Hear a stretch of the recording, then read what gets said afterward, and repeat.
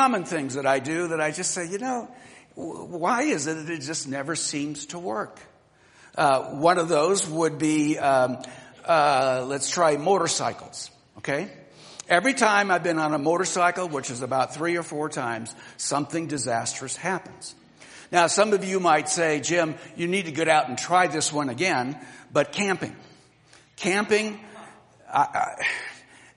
I'm never asked twice by the same family. And so when Barb and I go camping, we're saying, well, what'll happen this time? We have no idea. And it's not a matter of if something is going to happen. It's really what is going to happen and how long can we continue until it does happen. When you get down to it, the bottom line of what we're talking about here is fear. And I know that in some cases it's your bottom line too. Several years ago, a man by the name of Philip Keller wrote a book called A Shepherd Looks at Psalm 23.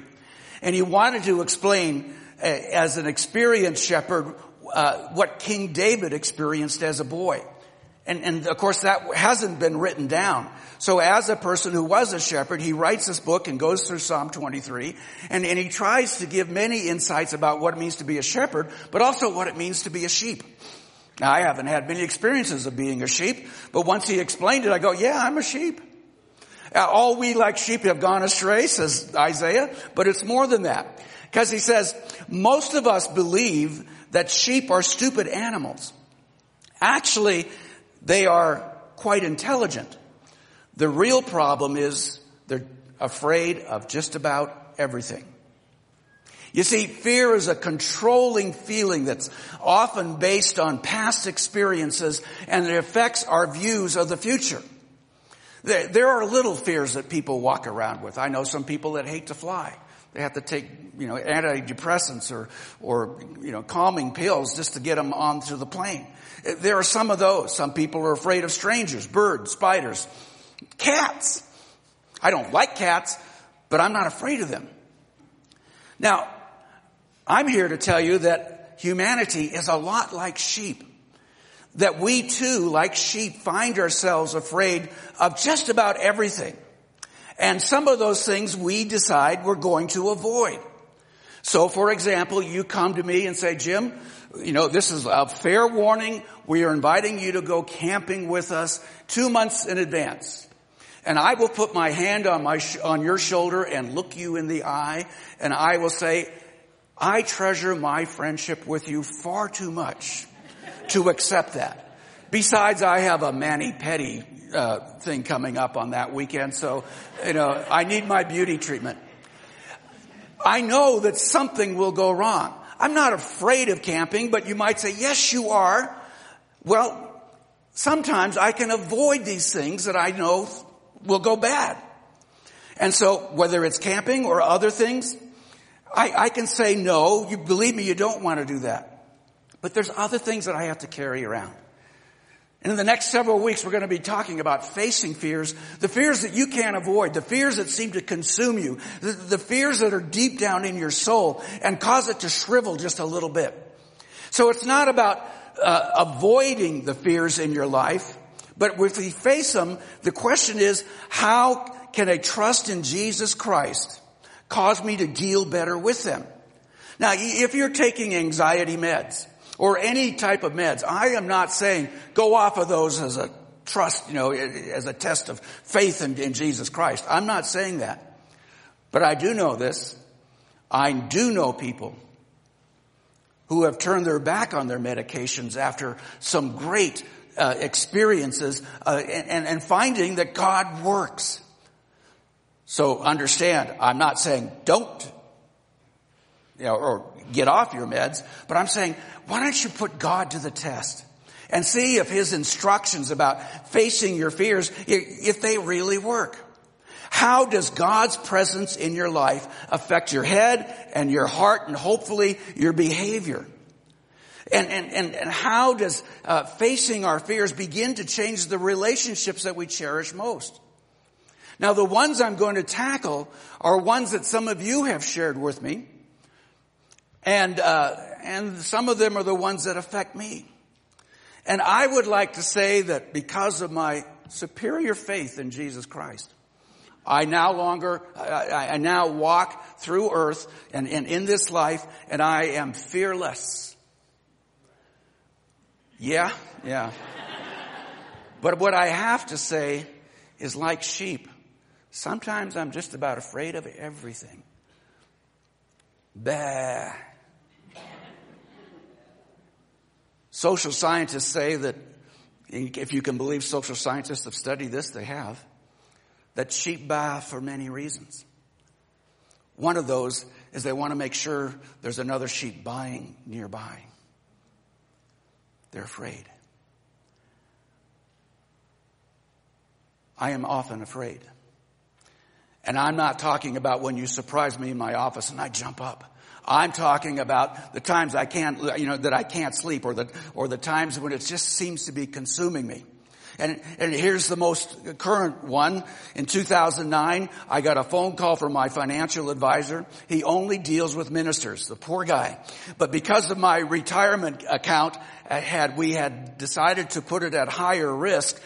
We also found in 2009 that it was declining more quickly than most others.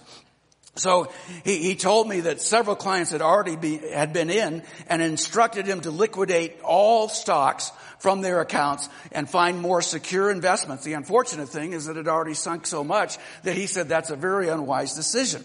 And then he showed me a chart. I don't know if it's a real chart or not. If he made it up, it sure did help me. He showed me the stock market chart from 1929, the Great Depression, when it began in the stock market crash, until, at that time, 2009. And yes, it took quite a dip, but it had been like this for all those decades. Now, if I was really smart, I'd say, show me the measurements on each indices. I didn't, but I thought about it later. And then he did something else with me that your financial advisor probably doesn't do. He prayed. He prayed for me. He prayed for my heart. He prayed for my retirement. And I prayed for him. That was a tough job that year. Oh my gosh. Well, as we look through, what is the effect of that? I realized that one of the things that I was fearing was poverty, financial collapse. And as we considered it, the one thing that came to my mind is I'm not the only one who's afraid of this. Financial institutions count on this. Do you remember that great commercial where there's an African-American father and his son with their wives at a restaurant and the bill comes, and both of their hands, the father and the son, they reach for the bill, and the son gets to it first. His hand is on the bottom, and he pulls it this way, and the father, there's no word spoken, but it shows the father thinking, has it come to this? I hope he's saving. In other words, I hope he's not spending it all on me. I hope he's not a spendthrift. I hope he's saving. And then the camera goes to the son. And the son, also thinking, says, I hope dad's saved enough. It's a universal worry. It's a fear that many of us have. Some of you in those days saw your whole retirement account wiped out, because the corporation made promises that it couldn't keep. You've suffered more than I have. I hope, says your children, that you've saved enough. So how do we begin to face our fears? Well, I'm going to use ones that I think are common, that are deep-seated. And the first one is financial collapse. And David writes in Psalm 23, reflecting on his boyhood when he was a shepherd. And so he gives all those thoughts that he did when he had the lousiest job of the 10 brothers, the one that was always passed on to the next younger one. You're the shepherd. David made the most of it. But now we're looking at Psalm 37, where he's looking back as an older man and giving his reflections. Psalm 23 is a childlike trust. Psalm 37, he describes a weathered and an experiential trust. And so in Psalm 37, I read just the first few verses. Do not fret, says an old man, okay? Do not fret because of evil men, or be envious of those who do wrong. For like the grass, they will soon wither. Like green plants, they will soon die away. Trust in the Lord and do good. Dwell in the land and enjoy safe pasture. Delight yourself in the Lord, and he will give you the desires of your heart. Commit your way to the Lord. Trust in him, and he will do this. He will make your righteousness shine like the dawn, the justice of your cause like the noonday sun. Be still before the Lord and wait patiently for him. Do not fret when men succeed in their ways, when they carry out their wicked schemes. Refrain from anger and turn from wrath. Do not fret. It leads only to evil, for evil men will be cut off. But those who hope in the Lord will inherit the land. I know this sounds simple. And I know I'm not going to get into fine details and the exact process. But the main thing he's saying is, when you are afraid, when these visceral, common fears come across you, trust in the Lord and not the alternatives. I've heard that before, Jim. Well, you need to hear something very specific, because he only leads or leaves us with two alternatives. There's one, trust in the Lord, and the other one that he lists is, don't be like the wicked. And you want to say, well, wait a minute. I admit that I need growing trust, but I'm not wicked. And David says, I only gave you two alternatives. Well, then I must be one who's trusting in the Lord, because I know I'm not wicked. Friends, I'm wicked. You either are one who is wicked or you're one of the righteous who has placed your trust in God. I'd like to think there's other alternatives. David just doesn't give us the chance. You are one or the other. And as we unravel that securities fraud that took us from about 2005, and we were warned about it starting in 2007, and especially it hit here in Denver first, until about 2011. We understand that just about everybody who was involved with it would say, I didn't do anything wrong. I understand the securities fraud, and I understand everybody who was involved. I didn't do anything wrong. Wall Street, Washington, D.C., mortgage companies. But it actually was also occurring in homes and hearts. If I don't get in now, I will never own a home for myself. You see, the thought was property values are increasing so rapidly, they're going to continue to increase 8% a year. Oh, friends, if that would be true, I could retire in Hawaii now. It's not true. We saw them go down. But, we look and we say, well, then who's at fault? Some have put their finger at the members of Congress who received special deals for hindering legislation that would more regulate mortgage companies. Others blame mortgage companies because of the way they cut corners, or home buyers who were stupid and made minimum down payments seeking the shortest adjustable rate mortgage that they could find, thinking that housing prices would only go up.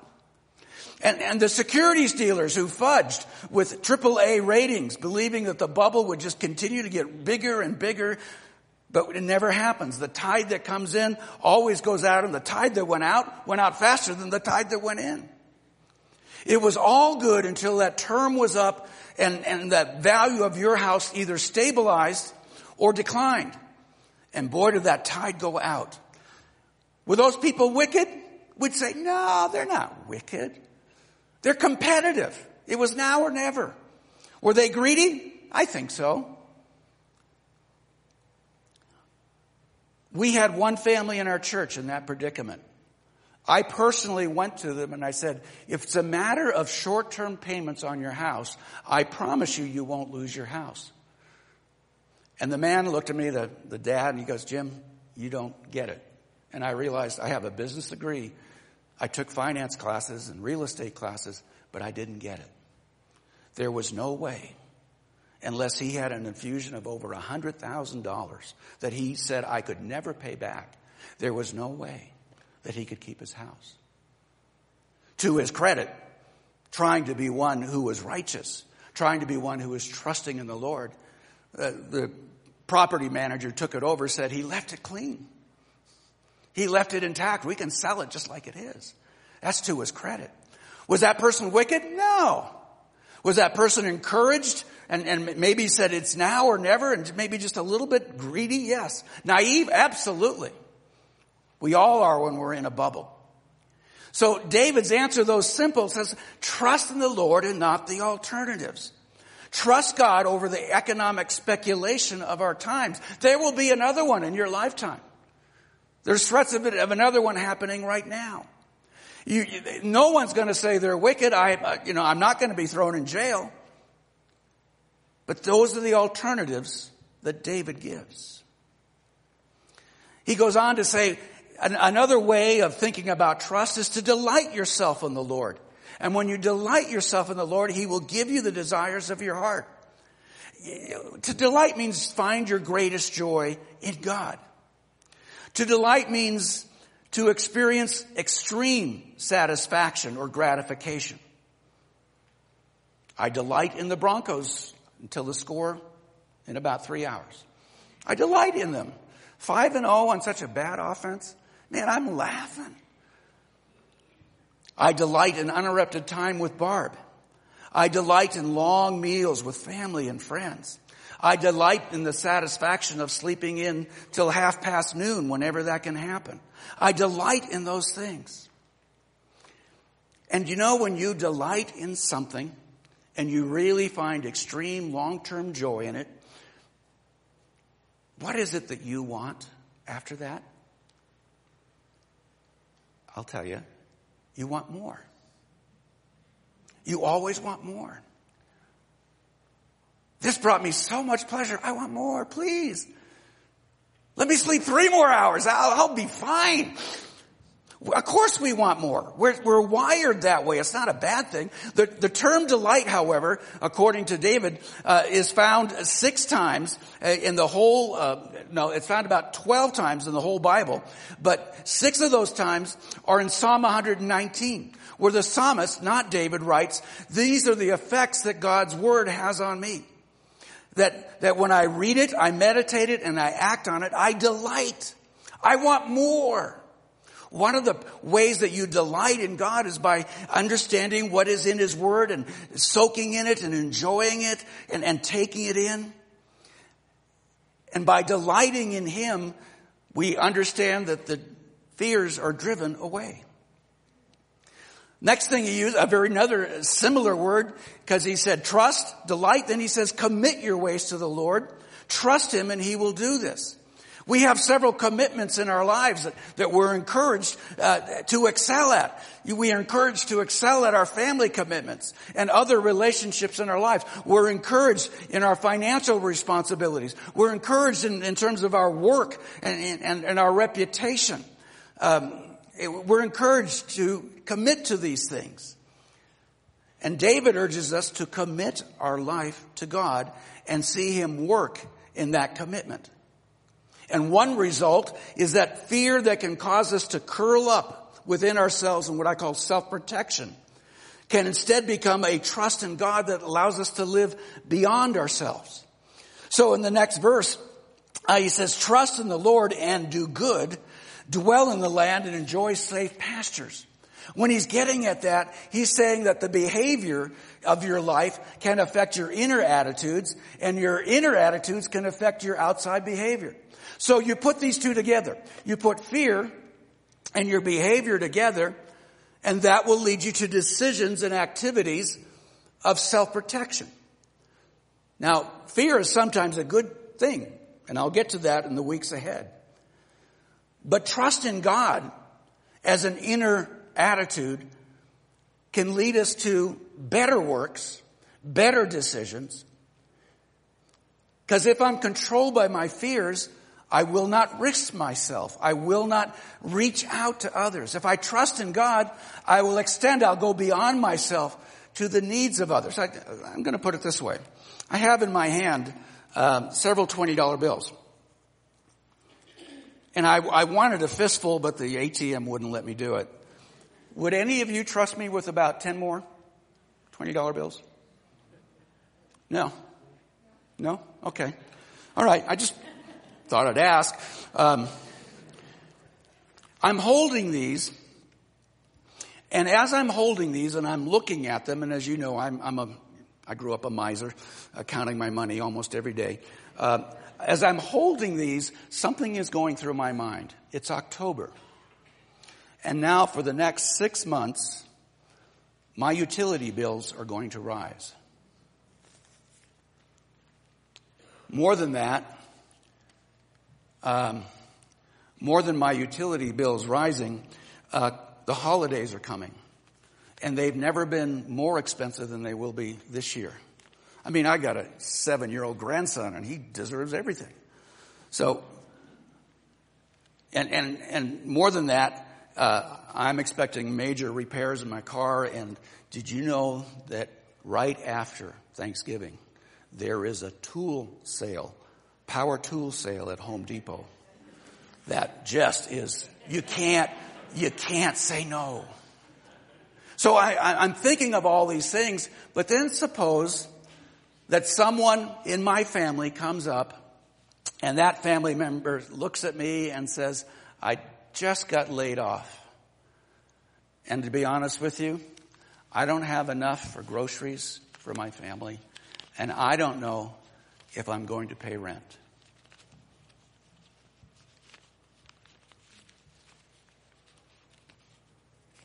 Here it is. What do I say?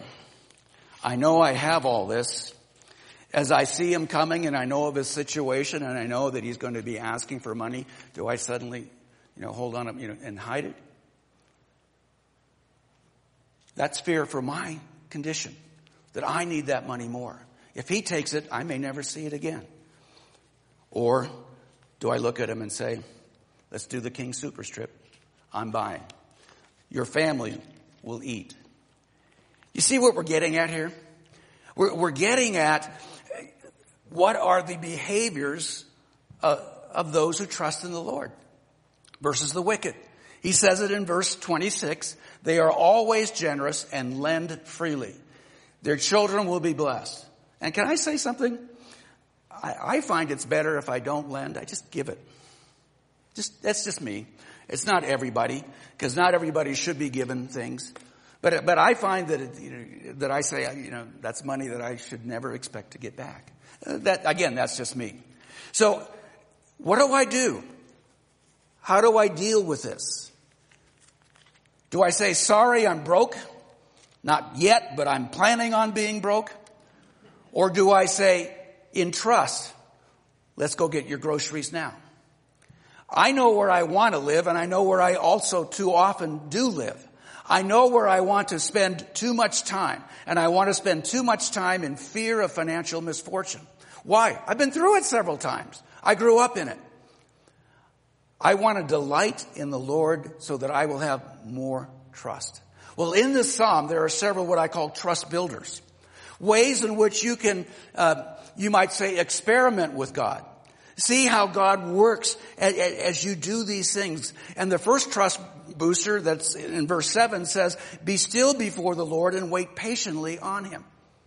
So you might say David now, as a trust booster, wants us to move from to believing God. And the first way is to wait on God. What is waiting? Waiting on God is a confidence that he is working both in the world and in your life. You're not passive when you wait, but neither do you say, I'll play God. God, get aside. This is what I'm going to do. You're waiting to discover what exactly he is doing. One person has described it as the difference between an if faith and a through faith, or a though faith. An if faith and a though faith. What's the if faith? If faith says, I will do this if God does this first. God, prove yourself, and then I will respond. A through faith says, evil may prosper, but I will trust you through it. My finances are shaky, I trust you through it. Though there has been no change for months, I am trusting you. a through and a though faith. The next advice he gives us is move beyond controlling worry. There is a word that he uses there. I don't know what it is in your Bible, but it says fret. Do not fret. I don't use that word very often. Do you? I'm fretting. It's an English word that has its own meaning, but the original one that David used, fretting means to be blazing up inside. In other words, a fire that's gone beyond kindling, but it's just burning on its own. And it's only found 4 times in the entire Old Testament, and 3 times are in the Psalm. Don't fret, don't fret, don't fret. Picture an internal flame consuming you. You had a burrito last night with ghost chilies in it, okay? And it just won't go away. You cannot fall asleep. Picture that as your internal attitude of fretting. We think, as an example, that the way, we begin to think that if maybe if I fret enough, I can come up with a solution. But the solution you'll probably come up with is a bad one, and I'll explain in just a minute. What you're trying to do is douse that blazing up with the promises of God that are made in this psalm. And here's the promise. God takes care of the wicked. You do not.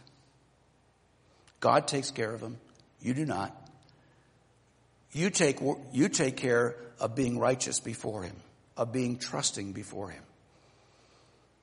The next tip he gives is recognize where this fretting and this anger leads. Let me read verses 8 and 9. Refrain from anger and turn from wrath. It's put right next to fretting. Do not fret. It only leads to evil. For evil men will be cut off, but those who hope on the Lord will inherit the land. Now that's a promise that is given for those who say, yes, I'm going to trust God, and I don't know how it's going to work out, but that's what I'm choosing to do.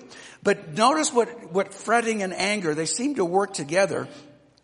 And together, when you control by fretting, and then you understand that the wicked seem to be winning, that it's going to result in evil in your life. It only leads to evil. Here's what we do. We are fretting, saying, this is how somebody has treated me. The next thing we do is we say, he got away with it. And there's nothing wrong going. The next thing we say is, well, I can do the same if it's not, if there's no consequences. I'll do the same.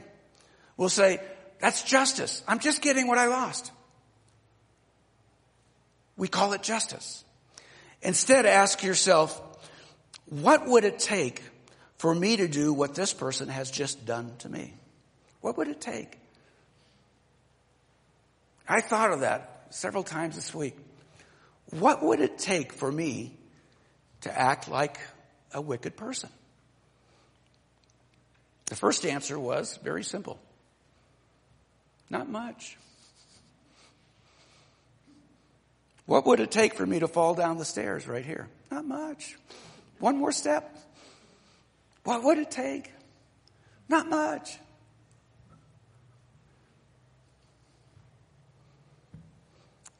The other thing that it would take is the conscious removal of God from the leadership of my life.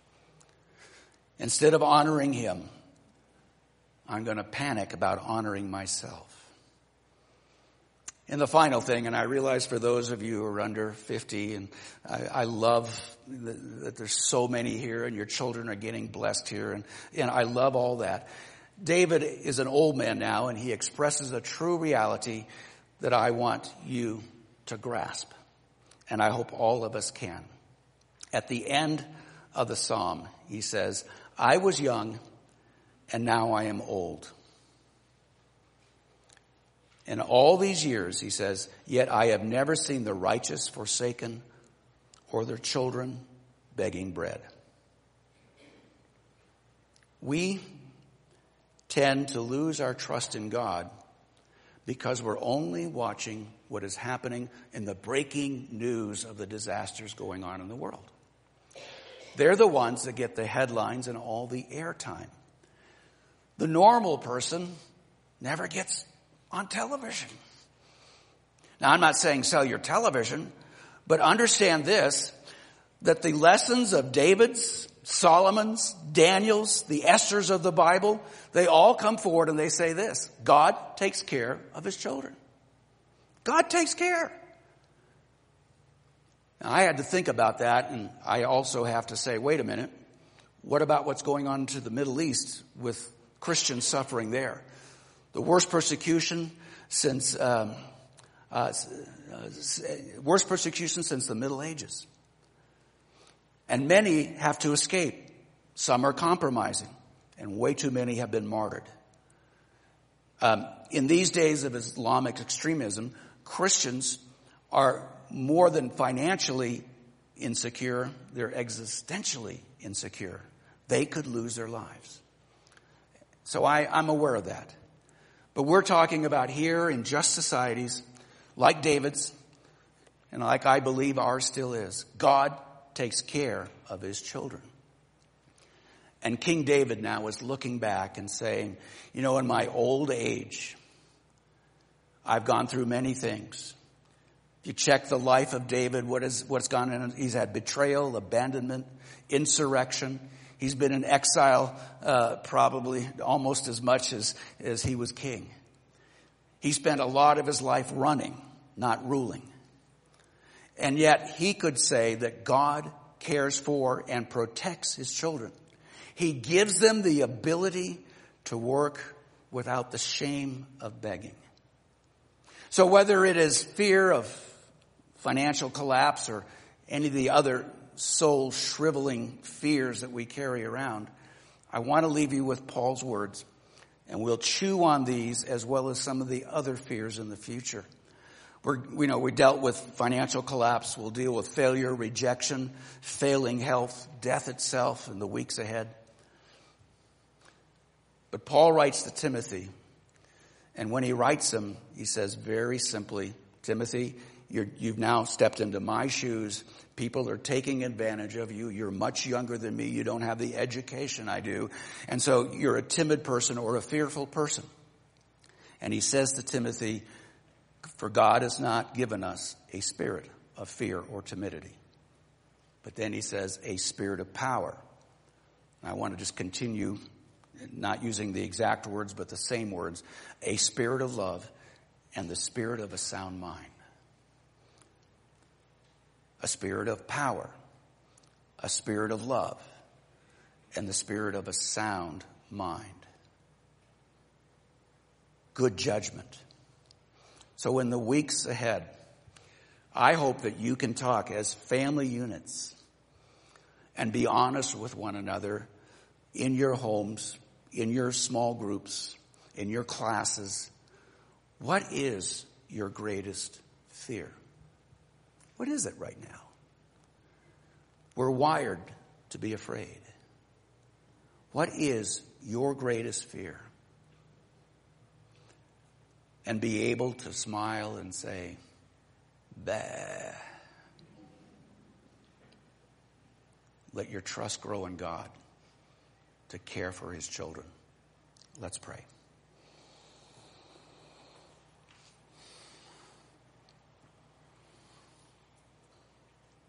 Lord, this week I heard about broken relationships, empty bank accounts, people struggling on what they call a fixed income, the unemployed who've had to go onto the government safety net for the first time in their lives. I've heard the fear of those who are in big, big debt. The fear of those whose jobs are insecure. The fear of those with legal troubles.